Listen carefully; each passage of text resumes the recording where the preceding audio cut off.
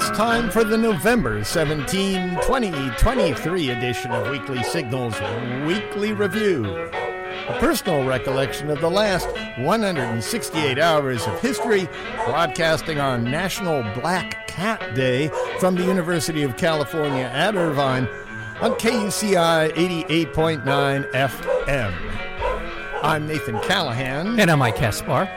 And, as always, the cat who despises cats, Mahler, the fake news dog. That's right, Mahler. He hates cats. I always thought he was a cool cat myself. Well, he is. He's the cat who despises cats. Yeah, he is a cool cat. That's right, Mahler. Today, we'll be talking about the world's largest insect farm, the carrot boycott, hallucinations, Iceland's volcano, and much more. But first, from the Pew Research Center, pew, pew, pew, science is down. Overall, 57% of Americans say science has had mostly a positive effect on society, 57%. But this share is down 8 percentage points since November of 2021 and down 16 points since the start of the coronavirus outbreak.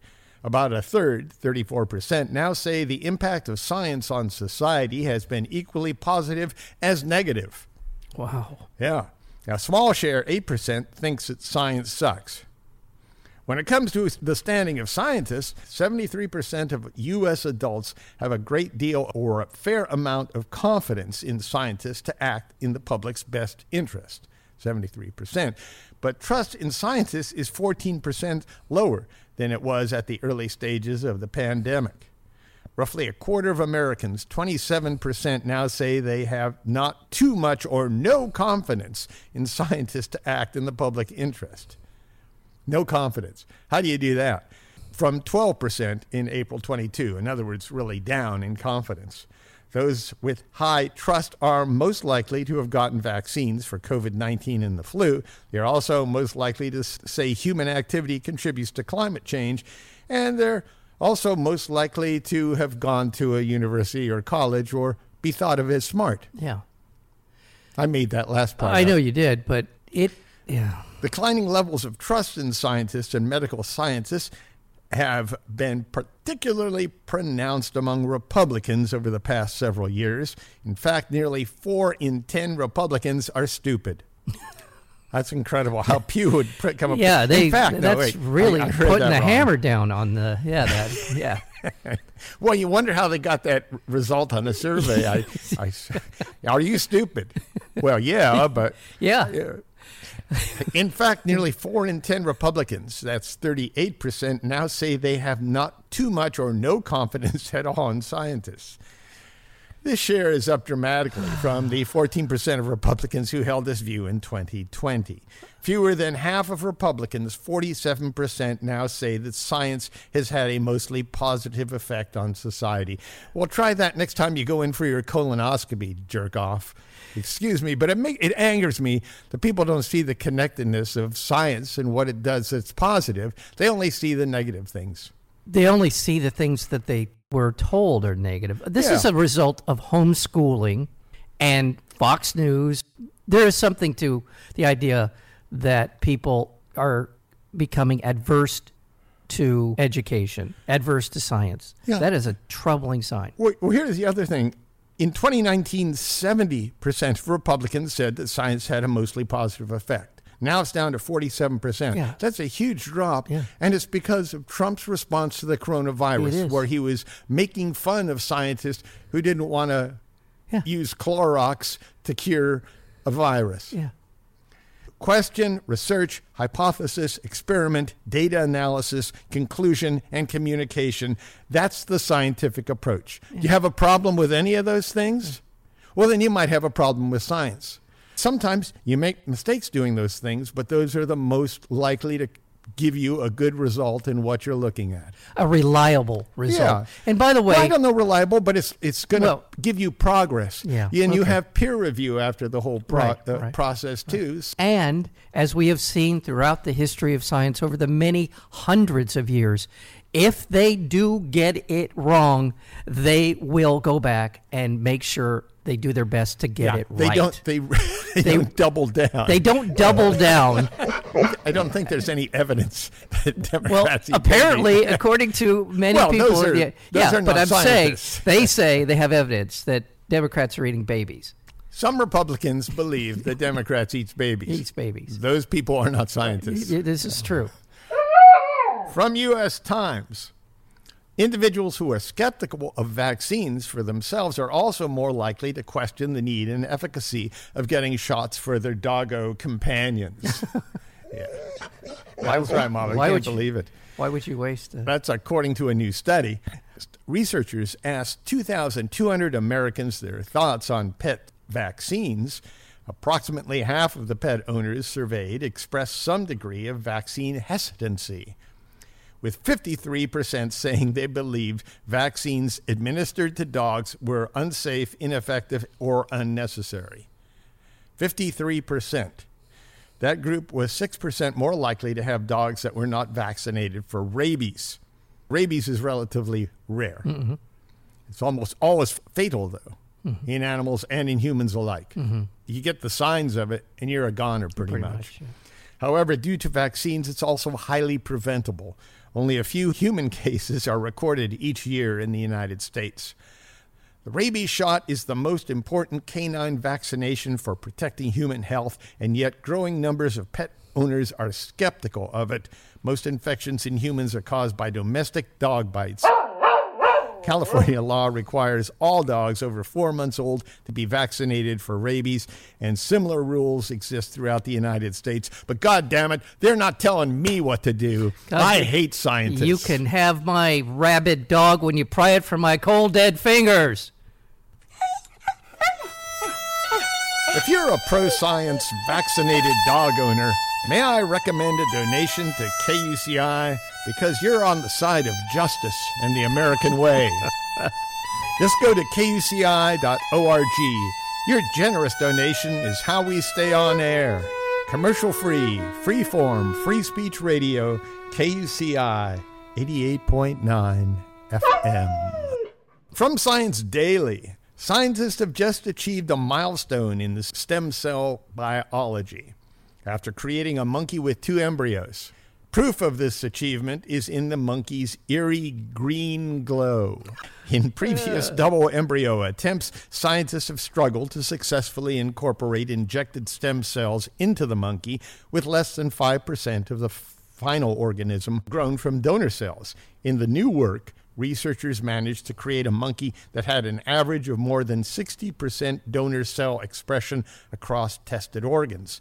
The high contribution from the donor stem cells the research achieved is what gave the infant monkey a strange green tinge. Wow. Yeah. How'd that happen? Before the stem cells were injected into the host embryo, scientists edited the cells to express green fluorescent protein, which was originally found in jellyfish and glows green under blue light. The modification allows scientists to evaluate just how much of a developing embryo came from the stem cells they added. From the Washington Post, the world's largest insect farm, a high-tech facility that sprawls across 35,000 square meters and will produce 15,000 metric tons of protein from fly larvae each year, opened in April in Nesle, France.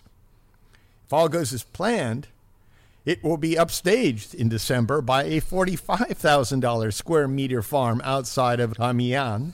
That's in France too, Amiens, capable of producing over 100,000 metric tons of mealworms per year. The record stands to be tied or broken by at least 2 more fly hatcheries dated to open in 2024 and 2025. So in other words, the race to build the world's biggest bug farm is on. Now, is some of this have to do with agriculture? Is that why they're constructing it, or is this food? Well, this is the interesting thing, and it addresses your question last week about why aren't we investing more in climate change and infrastructure. A nascent drive to cut greenhouse gas emissions from animal feed has spawned this new industry, flush with venture capital that promises to one day produce vast amounts of protein with fewer greenhouse gas emissions than traditional suppliers. Inside the cutting-edge farms, companies rear squirming masses of crickets, mealworms, and fly larvae within temperature-controlled plastic vats designed to help them grow quickly. That would be a hell of a place to work. I'll tell you. I wonder if you'd have any dreams at night of mealworms and you don't, processed. Yeah. You don't want to leave your lunch out on the counter, that's for sure. Well, they're dead. Well, okay. Still. The first thing you think about is, well, my lunch. They ate it. Dirt, soil is the quickest, easiest, best way to address climate. Okay. Healthy soil, carbon capturing soil is the best thing that we can do in a hurry that is doable. Yeah, make some nice healthy soil on the topsoil there. Yeah. Anyway, they process the insect feces into fertilizer and their bodies into protein and nutrient-rich oil for pets, fish, and livestock. The bugs feed on food waste, often piped in from nearby farms or processing plants. They're tended to day and night by human handlers and AI-powered robots that keep the factories churning out protein 24/7. There you go. If insects are reared on food waste and grown close to the farms or processing plants that will eventually buy them, they can be a more sustainable source of nutrients than standard alternatives such as soybean feed or fish meal. Yeah. We're not proposing that we're replacing any of the food on your plate, said a bug researcher. What we're proposing is to hopefully make some of the food that shows up on your plate more sustainable. Yeah. One of the things about this, and it's important, and I'm glad that the scientific world and the world of business is beginning to take this on in a way. There is something to be said for trying to re-engineer the world to catch up with climate change. It's on balance. I'm sure it's a good thing. But I am also pretty certain that there will be the consequences unseen for our attempt to engineer a world without addressing some of the basic problems, which are fossil fuels. Right. No, I'm just saying. That's historical. That goes on all the time. Yeah, it does. We invent something that turns out good in one way. The unintended consequences. But it's, yeah. So I'm just saying it's a good thing. But until we address things like fossil fuel consumption, and we can't pretend that it doesn't matter, we're going to be continually doing these kinds of things. And on balance, it's a good thing. I'm not saying it's not. From the Washington Post, a flesh-eating fungus is expanding its range in the American West, and scientists suspect climate change is driving the spread. Which, again, to your point, here we could, if we had less fossil fuels, prevent a spread of a fungus. Valley fever has long haunted the American Southwest. Soldiers on dusty military bases, prisoners in wind-swept jails, construction workers pushing new suburbs further into deserts have all encountered coccidioides, the flesh-eating fungus that causes valley fever.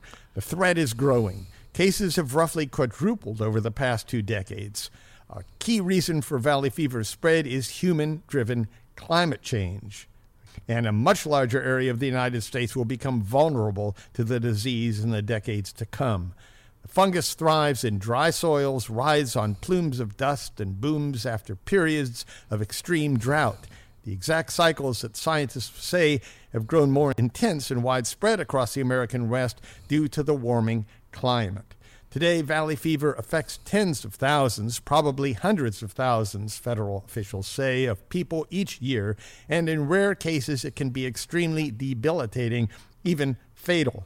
The illness costs about $1.5 billion per year in just 2 of the most prevalent states, Arizona and California, and dogs have been getting sick from valley fever in the northwestern states where coccidioides is not known to be endemic in humans, including Oregon, Idaho, Colorado, and Montana. But the dogs, with their noses in the dirt, seem to be saying coccidioides is already here. Yeah.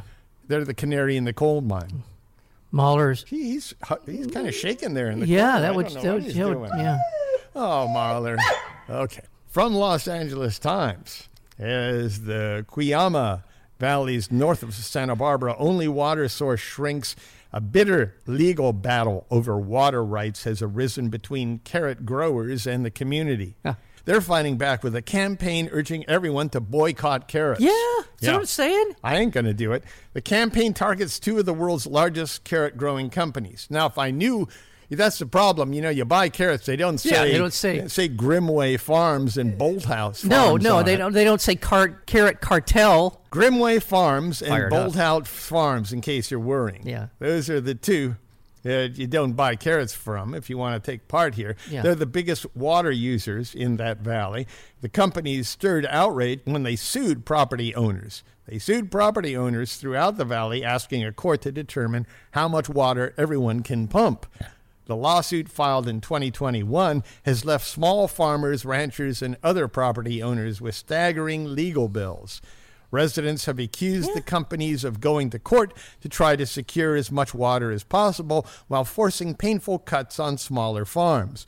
After many residents rallied around the carrot boycott, Bolthouse Farms and Grimway Farms recently dropped out of the lawsuit, filing requests to remove themselves as plaintiffs. There's a few other plaintiffs involved there. Both Grimway and Bolthouse said they are committed to reducing water use and taking part in the valley's groundwater management plan, which the state recently approved. But residents and small farmers said they remain at odds with the carrot growers and will continue the boycott. Records show the two carrot companies pumped more than 28,000 acre-feet of water last year, accounting for about 65% of all measured pumping reported to the local groundwater agency. Together, the companies used nearly 3 times the annual water use of the city of Santa Barbara.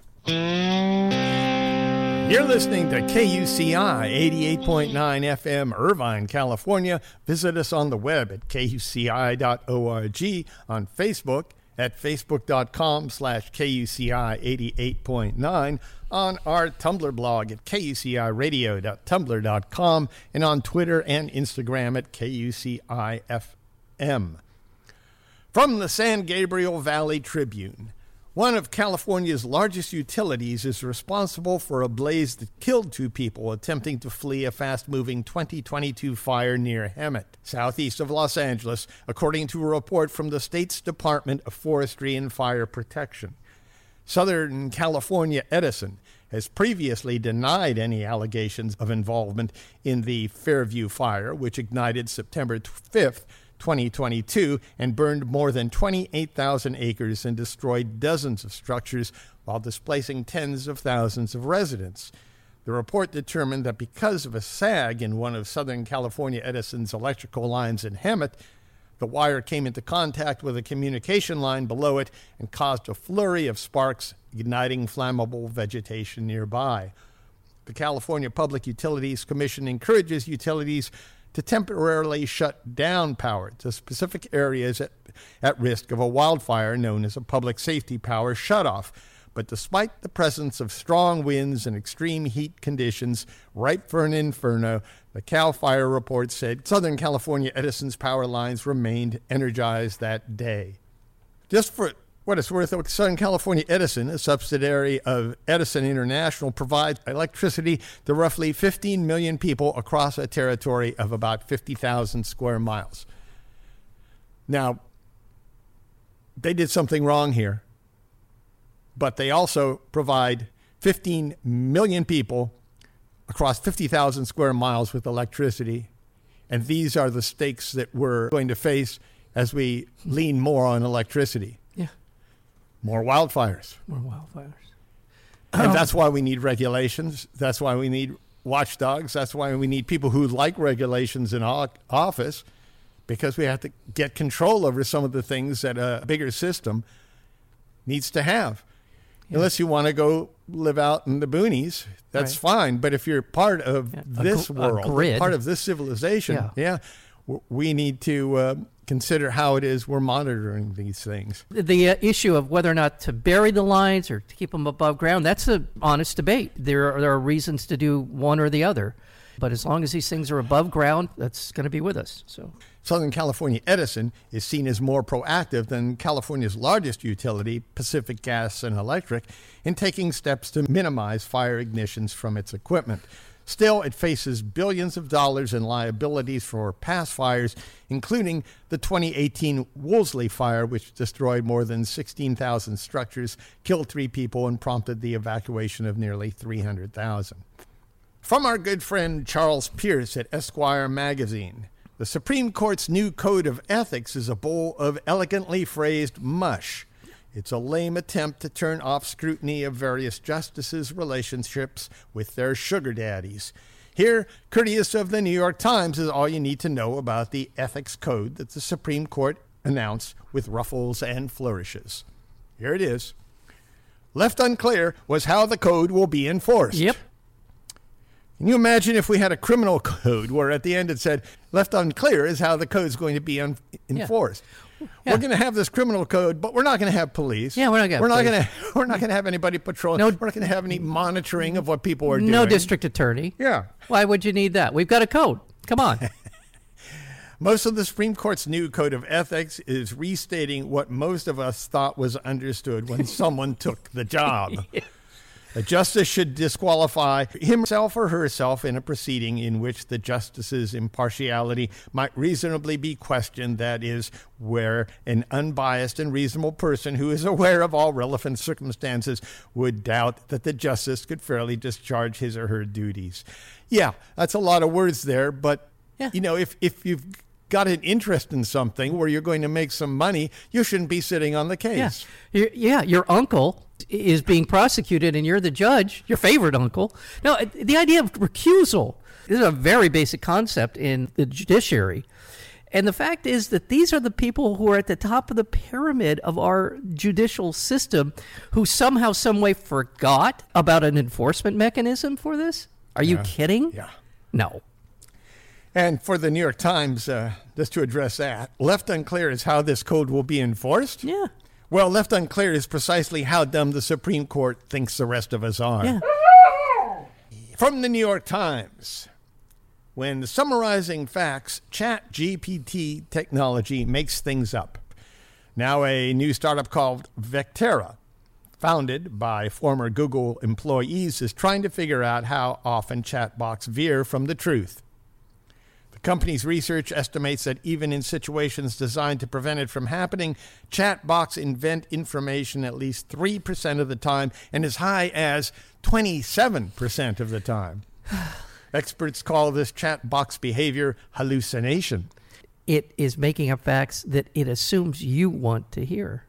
It's a bias. In a computer, it's not a bias. That's anthropomorphizing it. Well, it is what it's been trained to do. It is a bias, yeah, but it's not making up its mind. It's spitting out what it's been told to spit out. But it's a feature of AI. A feature of AI is which we program. Yeah. Yeah. Yes. So we program something to give us lies. Yes. Oh, that's your theory. My theory I agree with that. Yeah. I think that. Well, I think that's what the internet is. I think the internet, by virtue of its own AI, tells us what it thinks we want to hear. The internet is us. Right. We tell ourselves what we want to hear. What I'm looking for when I go online and I'm looking for things over a period of time, it builds up a body of biases. Based on what we want to hear. On what we want to hear. Yeah, based on what we want to hear. Based on what it thinks we want to hear. And I'm saying the algorithm is who gets the most hits. It's not an algorithm that says, let's make it based on what they think they want to hear. It's what we want to hear based on hits. Now, some people game the system, but in general, people want to hear fear, and people want to be agitated, and people want to be outraged. That's just the nature of things these days. Well, that's they hit things, they click on things. That's a sales model. What you just described. That's what exactly. That's what keeps us engaged. That's what.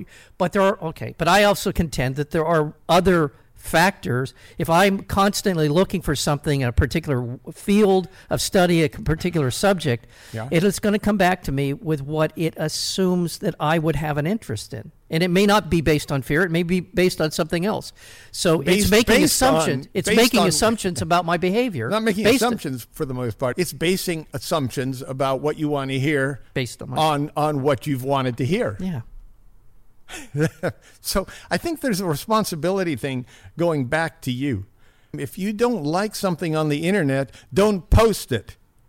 Don't post it and say, even look talking at about this. These people are horrible. I'm not even. No, but I'm not talking to you. I'm talking to people in general. Yeah. Don't post things that you don't like and to make fun of them. What you're doing is upping the likes for that particular thing.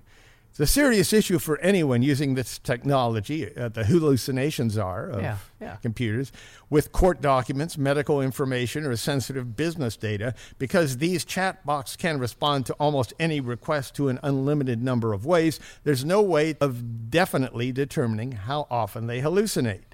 OpenAI's technologies had the lowest rate, about 3%. Systems from Meta, which owns Facebook and Instagram, hovered around 5%. A Google system, Palm Chat, had the highest rate at 27% hallucinations. Because the internet is filled with untruthful information, these systems repeat the same untruths. They also rely on probabilities. What is the mathematical chance of what the next word will be? Sometimes they guess correctly, and sometimes chatbots get summarizations wrong. For example, the research asked Google's large language model, Palm Chat, to summarize this short passage from a news article. The plants were found during the search of a warehouse near Ashburn on Saturday morning. Police said they were in an elaborate grow house. A man in his late 40s was arrested at the scene. It gave this summary. This is Palm Chat. Police have arrested a man in his late 40s after cannabis plants worth an estimated 100 million pounds were found in a warehouse near Ashbourne. Well, a grow house might mean cannabis plants, and the value might be 100,000 pounds, but you're getting information there that wasn't in the original document. Is it possible that that chat box had another news source that it incorporated into that story? Well, it's thousands of news sources. Yeah, okay. Yeah, that's whatever they can grab. Yeah. And they're also basing it on what words come next. They're basing it on a lot of things, and they're dementing what the information really is. It's trying to summarize things for us based on our desires, too. Yeah. So we want to hear a monetary figure, and we want to hear cannabis. We want to hear cannabis. And grow house, well, it could be anything. Yeah, it could be carrots. Well, yeah. worth $100 million. No, okay, yeah. Well, the $100,000 was also a made-up figure. Yeah. However, the hallucination detector comes with a caveat. The system that's going to hunt out these hallucinations. The language model doing the checking can also make mistakes. The hallucination detector could be fooled or hallucinate itself. So we could have hallucinating hallucination. From psychological science. White faces generated by artificial intelligence now appear more real than real human faces, according to new research. According to us, too, what that headline would mean. Mm-hmm. What we interpret as real human faces are not actually real human faces. Mm-hmm. The same wasn't true for images of people who weren't white. The reason for this discrepancy is that AI algorithms are trained disproportionately on white faces, the senior author of the report said. Concerningly, people who thought that the AI faces were real most often were paradoxically the most confident their judgments were correct. It turns out that there are still physical differences between AI and human faces, but people tend to misinterpret them. For example, AI faces tend to be more in proportion, and people mistake this as a sign of humanness. Mm-hmm. So if you have a crooked nose or a misfigured face, you're automatically going to be judged by some people as being AI. And if you have a perfect face, like me, for example. You have very symmetrical face. It's what's always intrigued me about you is that the symmetrical face, then people would think that that I was real. Yeah. Yeah. I do the other way. Yeah. I figured that anybody with a symmetrical face is made up. Yeah, I would too. In fact, I'm more attracted to unsymmetrical. There's a good documentary out about this called Coded Bias. I would recommend it if you're interested. People are interested. They get into it, and it just is very well done. And you can't really blame the people who did this for basing the algorithms on white people, because white people are more often in the field doing this. You're exactly right. From Scientific American, after several tense days of earthquake swarms, people living on Iceland's Reykjanes Peninsula are in limbo as they wait to see whether a surging blob of magma from half a mile beneath their feet will gently quiet down or explode in a damaging volcanic eruption. More than 3,000 people have been evacuated from the town of Grindavik in southwestern Iceland, which has been damaged by days of relentless quakes. Some of these have opened fissures in the landscape, including across roads. Seismic activity is quieted as of November 14, geoscientists say, but it's hard to tell whether this is a lasting trend or a calm before the storm. About 1,400 earthquakes were recorded within 24 hours on November 9th, with the largest being 4.8 magnitude. And from the journal Nature, on October 9, 2022, telescopes in space picked up a jet of high-energy photons careening through the cosmos toward Earth, evidence of a supernova exploding 1.9 billion light-years away. Such events are known as gamma-ray bursts, and this one was the brightest of all time. Now a team of scientists have discovered that this burst caused a measurable change in the number of ionized particles found in Earth's upper atmosphere, including ozone molecules, which readily absorb harmful solar radiation. The effect was detectable for just a few minutes before the ozone repaired itself, so it was nothing serious, but if the supernova had occurred closer to us, it would have been a catastrophe. Whoa. Yeah. So we got something 1.9 billion light years away. Just a matter of degree, but closer and closer it comes. A burst like that, it could destroy part of the ozone. From the Des Moines Register, tree theft is on the rise in Iowa. The crimes range considerably in their scope and sophistication, and the value of the heist can be lucrative. A prime black walnut trunk can fetch upwards of $10,000. The most egregious recent offense happened in Pocahontas County last year, where someone allegedly cut more than 100 trees from a state wildlife management area. Oh.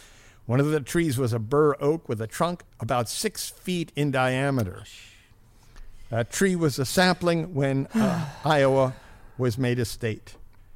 And finally, from the New Hampshire Union Leader, a Colombian court ruled that a dog named Simona should be legally considered a Bogota man's daughter and treated as such in divorce proceedings. You can subscribe to the Weekly Signals Weekly Review podcast at weeklysignals.com. weeklysignals.com. Subscribe now.